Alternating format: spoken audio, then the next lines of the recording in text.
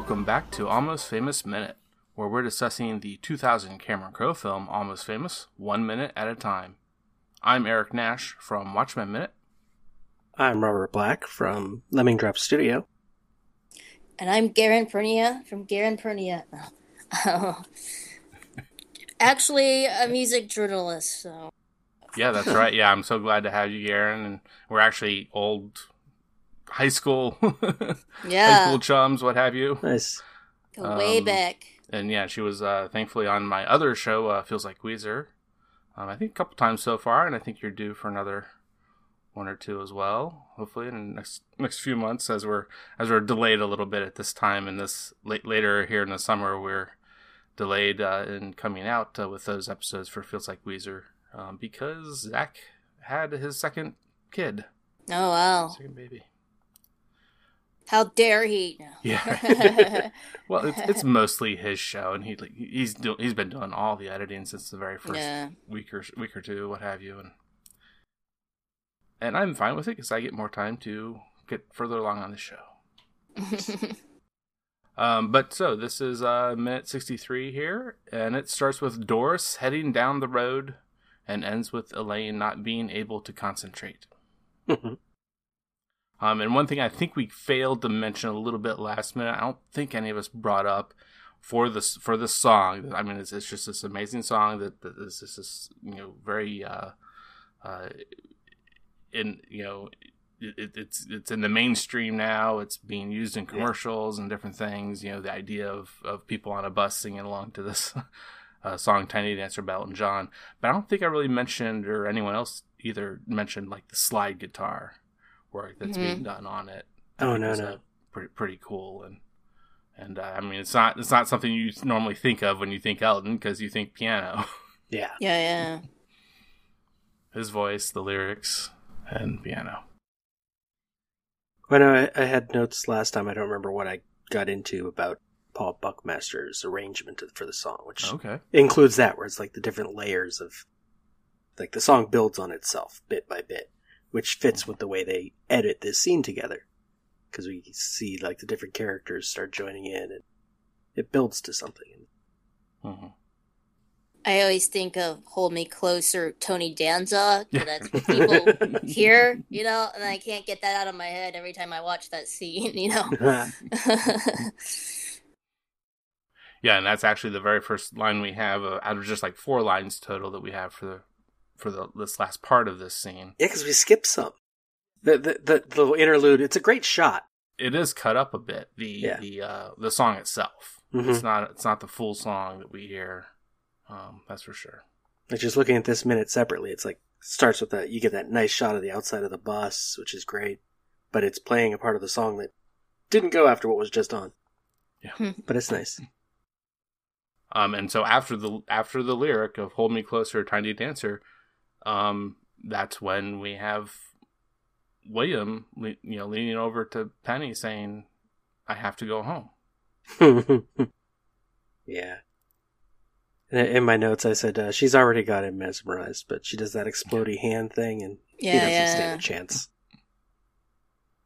I read that line where she says "You Are Home" was improvised, I guess. She just made that up on the fly. And Cameron Crowe really liked that. It's a great reaction to what he says. Yeah. To say something like that to the very matter-of-fact statement that he has to go home. To come up with that on the spot, that's really cool. And and she does it. She starts that. I mean, it's hitting the post. I think they call it in the radio biz. Right as soon as the end of the line happens of the next line of the song, "Count the Headlights on the Highway," and that's when she's saying. She starts this response statement of "You are home." Yeah. I was thinking that would have been Cameron going, "Okay, you gotta hold it." He's gonna say, "I will have to go home," and you have to kind of do something. Do something. You have to do something. Maybe do something with your hand, and then say this line right away. Right at that point. As soon as because I mean they definitely have the music being piped in. They're all singing along to it. So it's not like they came in later with. I mean, they could have. They definitely have a better quality of the song coming in. In the editing process, but they're on set or in the bus, what have you. I'm not even totally sure if they had a fake bus. I know about the plane later, that they had a fake plane for very important reasons. But yeah, for this fake bus or real bus, they had to have had the music piped in for everyone to be singing along to, which I mean, I think that actually isn't the same shot. They aren't. Wait. She's singing when he's saying that. Yeah, he stops singing first. So even at that point, they definitely have. I mean, she hits that, like what I say, the post or whatever it's called, if that's right. I'm not totally sure if I remember. And actually, one thing before all this started, I did fail to mention that, and last minute, I think we made the point of Russell having not been singing along to it. And so, it happens just to be right after, the first 10 almost 5, 6, 7 seconds here or so, of this mostly outside shot of the bus. And then it cuts back in. And that's when Russell lets loose and goes ahead and starts singing along.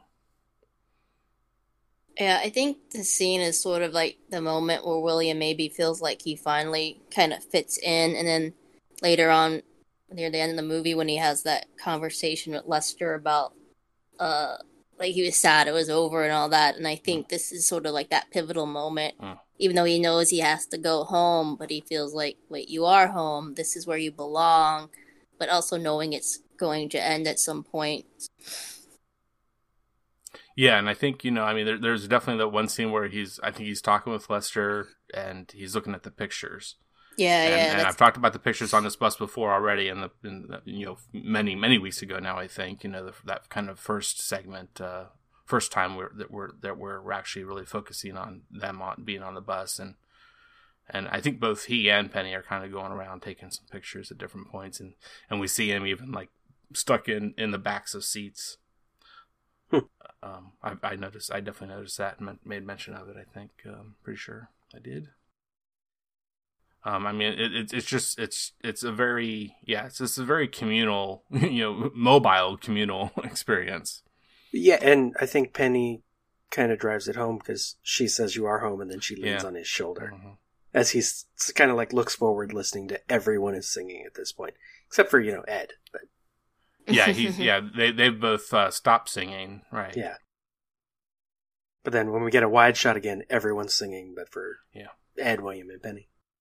And that's when, this is also when she lays her head on his shoulder, which is pretty, I think, important moment for him. That he just may not have really had much experience with dating or anything, possibly, and never had that kind of experience with a girl. I mean, he has his older sister, so I don't see his older sister doing that with him. Is that not a couch or anything? But I was reading an interview with Patrick Fugit, and he was saying that he really had a crush on Kate Hudson. Wow. Like for a couple months, and like she kind of messed with him on say I want to be your girlfriend, but then he said they ended up just becoming like brother and sister in their relationship and becoming good friends. So if you kind of look at that scene like that, it's more of like a sibling almost, not even like romantic, because he doesn't have a relationship with her. So yeah, the nature of the relationship isn't what matters. It's that this cements that it's something. Yeah. Again, it's like she's pulling him in, and there's that acceptance that you're one of us now. Yep. So like you said, it kind of cuts back to this bigger, wider shot with everyone singing, and definitely, it's the whole experience of doing this minute by minute. But I'm sure I paid a little bit of attention to Larry, the bass player, tapping Russell on the shoulder. But just prior to that, Dick is tapping his head, Russell's head. And, everything's okay. Yeah. And the other thing with Dick is that I feel like I heard quite a while ago, probably like listening to the commentary, years ago now, probably, that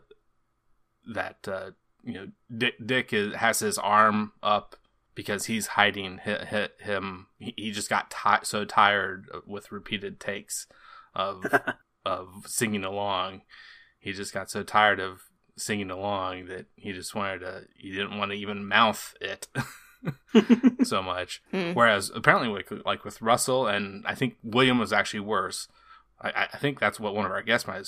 Well, you Robert, or Mike might have talked about William, or Patrick, really. Patrick not being a very good singer at all, being really, really off key and tone deaf.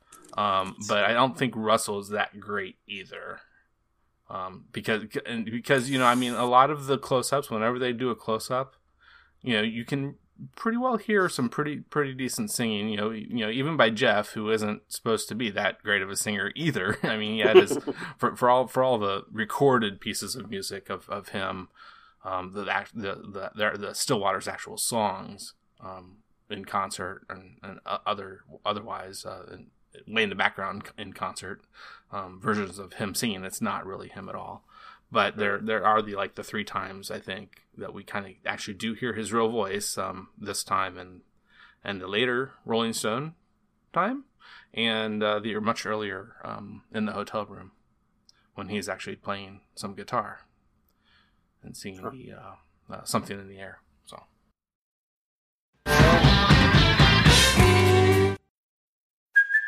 Hey, it's Kaylee Cuoco for Priceline. Ready to go to your happy place for a happy price? Well, why didn't you say so? Just download the Priceline app right now and save up to 60% on hotels. So whether it's Cousin Kevin's Kazoo Concert in Kansas City, go Kevin, or Becky's Bachelorette Bash in Bermuda, you never have to miss a trip ever again. So download the Priceline app today. Your savings are waiting.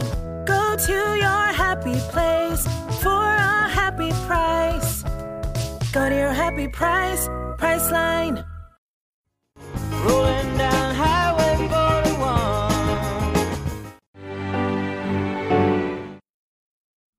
41. The other big note I have here is, again, with the last the headlights on the highway line, that and there was a thing last minute as well in the song Boulevard. So there are those two things, I think, especially most especially, that kind of, I think, make this something of a kind of like a good driving song. And I don't think I've ever really seen anything a good reason given by anyone.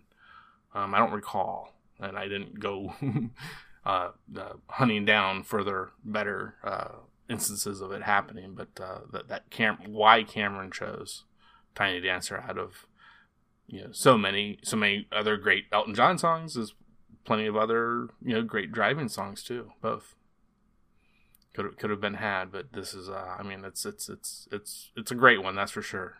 Now you can't even separate it from this scene anymore. Yeah. So that's what it is, for whatever reason, and it works.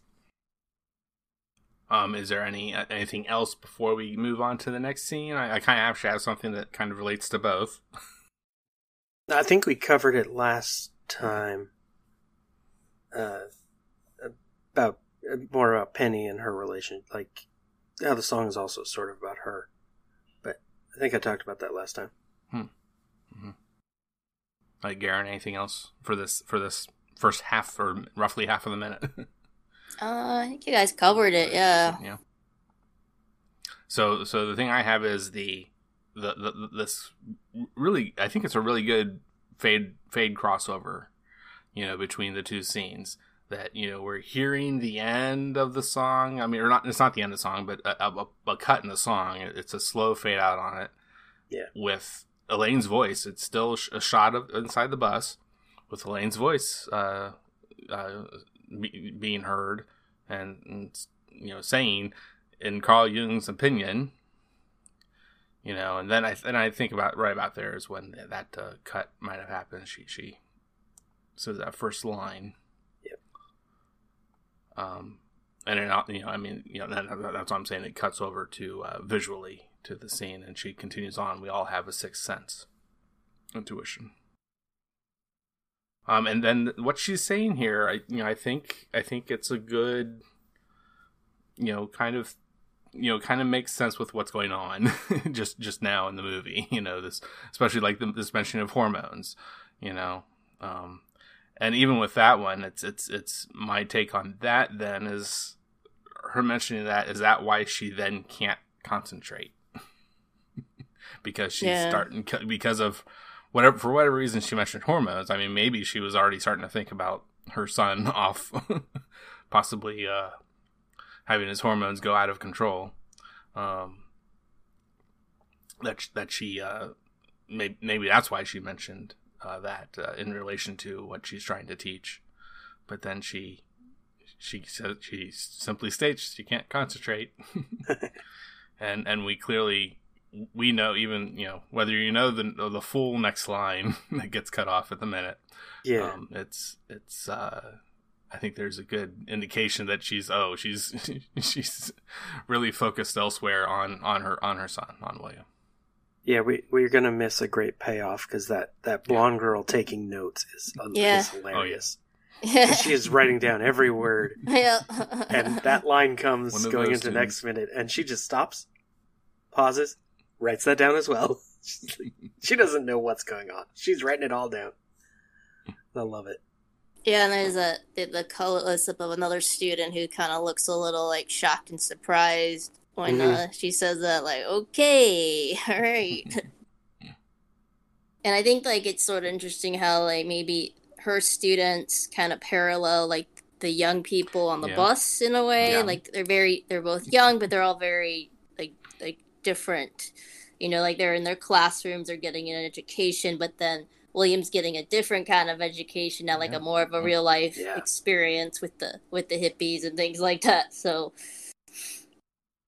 and maybe that's why she says that line, because she thinks like, oh, maybe they would understand or relate to it. But it's also just sort of almost out of left field a little bit, which makes it like such a funny line, because it's like, oh, all right, I wasn't expecting the professor to say that. What's great on her delivery is knowing how the line she gets to. If you watch it again, you can see why she's pausing and thinking. She's like got him in her mind. But if you watch it from the beginning, not thinking of that, it's pretty good teaching too. Like she pauses and is like, or it could just be hormones. She's telling a joke, and she's got great pauses. But then you realize, oh no, she's lost. Yeah, she's preoccupied. You're talking about the students there. That there's the one blonde girl that's with these overalls and has a shot on her.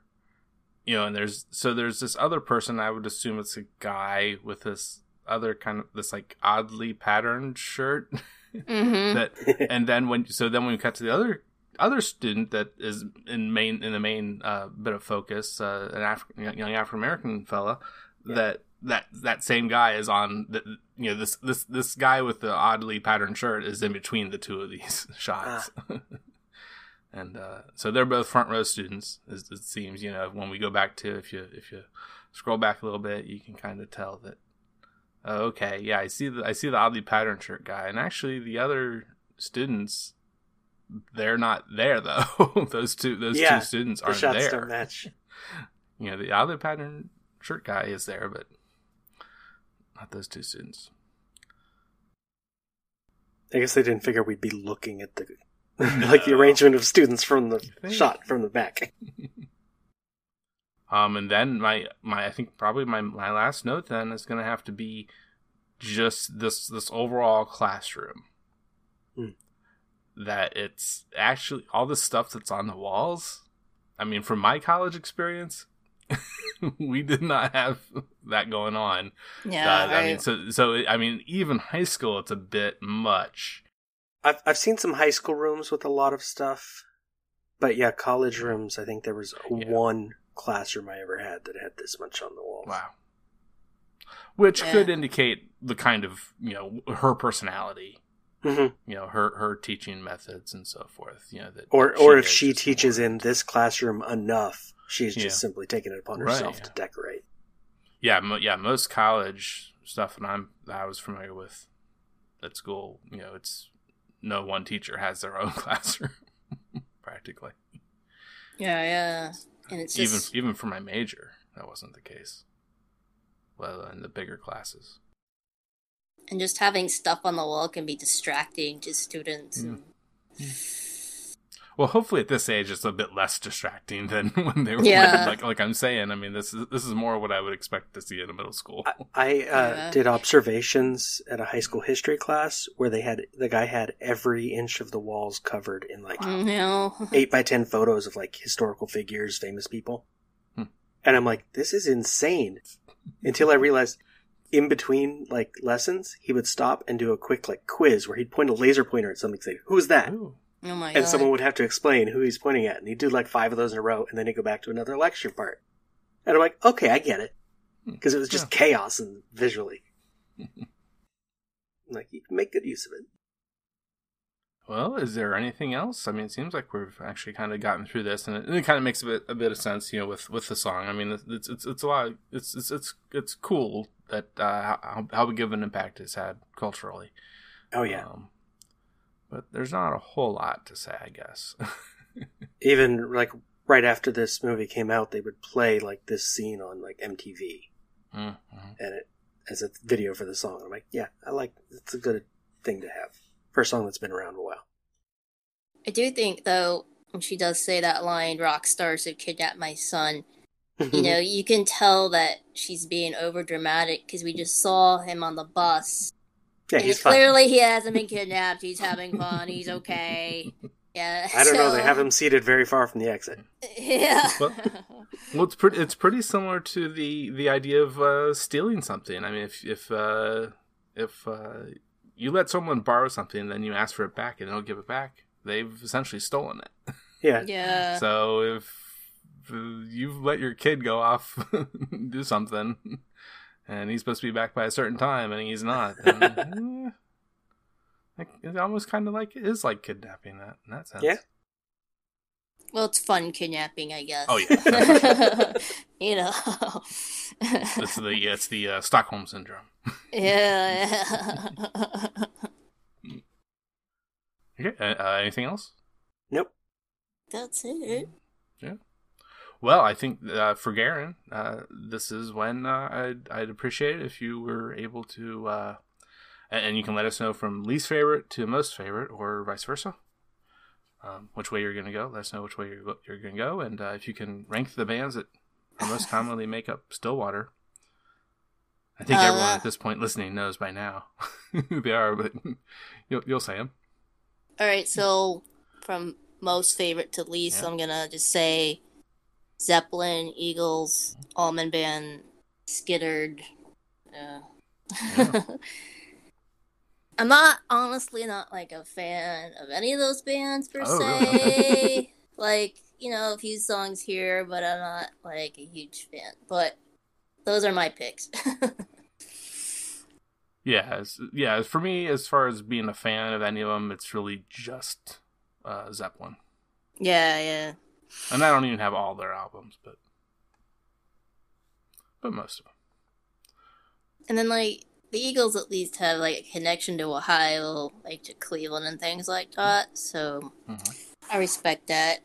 It's where Ohio wins. So yeah, and you know a good bit about that. So that actually segues pretty well into a nice little thing of do whatever plugs you'd like. And yeah, so 2 years ago I published a book called Rebels and Underdogs, The Story of Ohio Rock and Roll, and the whole book is just about all the bands that have come out of Ohio, the Black Keys, 9 Inch Nails, The Guided by Voices, Breeders, and then the Eagles had a connection to Cleveland, and Joe Walsh is from Ohio as well, so yeah, so I kind of wrote about that, And honestly, like, Almost Famous, when I saw it, actually made me want to become a music journalist. And I wanted to be like, Cameron Crowe, and then I ended up briefly writing for Rolling Stone, and so I felt like I kind of lived that dream, and it was nothing like what William did. Like, I never went on tour with the band and got kidnapped by rock stars, but it definitely inspired me a lot to like pursue that. So thank you, Cameron Crowe, if you're listening.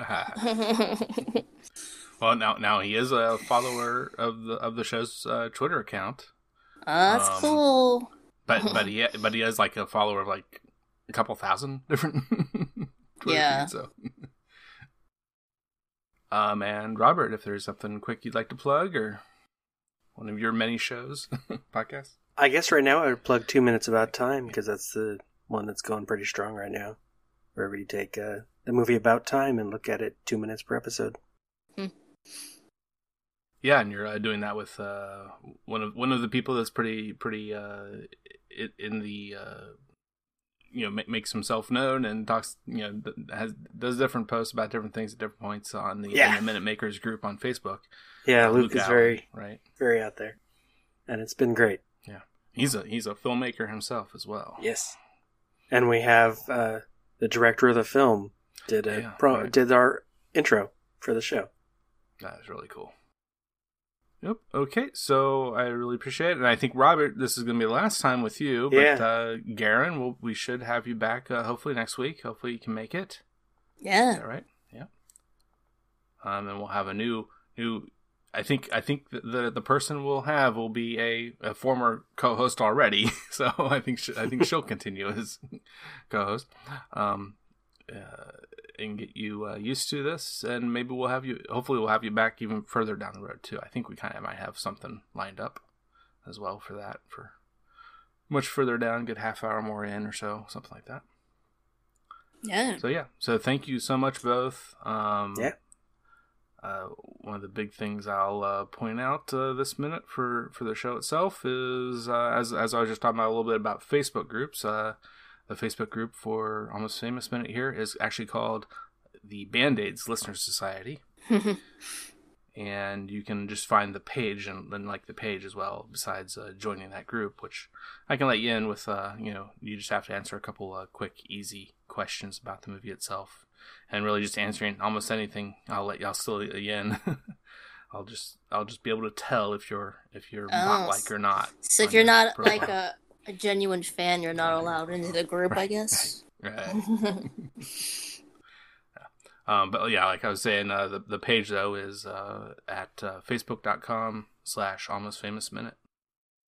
And the only other thing I think I need to point out is all the other now like 40 plus other podcasts on the Pantheon Podcast Network that we're on, and it's all music related podcasts. There's been actually a couple lately that are not exactly rock, they're country and rap and things like that, but rap is in the Rock and Roll Hall of Fame, so yeah. And so this was minute 63, and like I said, hopefully next week with Garen, and take it easy, Robert. May have you back as well, and so next week will be minute 64, and until then, it's all happening. Happening. Keep on rocking. Yeah. I am a golden god! And I was born in the backseat of a Greyhound bus, rolling down Highway 41. You know the Queen of Hearts is always your best bet.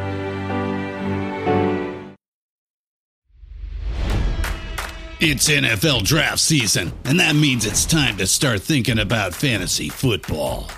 FantasyPoints.com features industry-leading experts and prognosticators using proprietary hand-charted data to help you score more fantasy points. FantasyPoints.com is the place to go for whatever kind of fantasy football you play. Whether you play fantasy football, daily fantasy sports, or do a little bit of everything, Fantasy Points has the meticulously researched content to guide you to victory. And why wait for the fall? Fantasy Points also covers the new spring football league, the UFL. Join the guru, John Hansen, Scott Barrett, Joe Dolan, and other massive names in the fantasy football universe with an exclusive offer. Use code Pantheon for 15% off any Fantasy Points package, including the all-in package, with access to every article, tool, and data nugget that Fantasy Points has to offer. That's FantasyPoints.com and code Pantheon for 15% off at Fantasy Points. FantasyPoints.com, code Pantheon. Score more fantasy points.